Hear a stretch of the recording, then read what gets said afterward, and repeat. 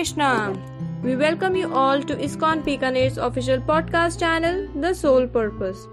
So today, the topic of our discussion will be Chaturmas. Now what is Chaturmas?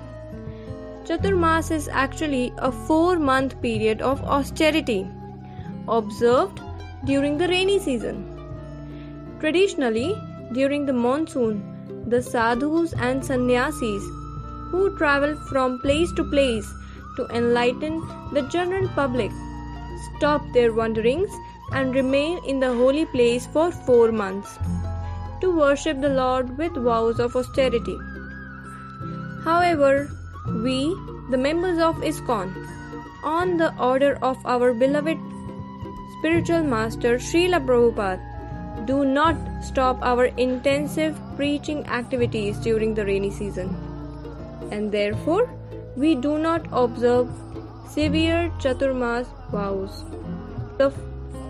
We observe the following dietary restrictions, that are: during the first month we do not eat cooked green leafy vegetables. Please mark my words, we do not eat green leafy vegetables. Example, spinach, cabbage, etc. During the second month, we abstain ourselves from having yogurt. In the third month, we do not drink milk, and during the fourth month, we do not have urad dal or masoor ki dal. Devotees observe the Chaturmas period during the 4 months of the rainy season in India, that approximately starts from July and ends in October. Chaturmas extends from Shayana Ekadashi in the month of Ashan to Utthana Ekadashi in the month of Kartik. But the devotees who are associated with ISKCON and Srila Prabhupada observe the Chaturmas vows from Ashan Purnima to Kartik Purnima.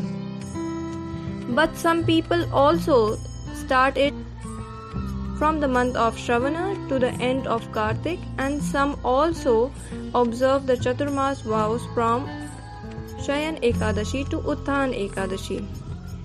So here were the basics of what is Chaturmas. Stay tuned, for we will answer more of the questions on why this Chaturmas is so important to be observed and what all could be the consequences if it is not observed. So stay tuned for our next podcast on the same series. Till then, keep chanting and keep loving Krishna.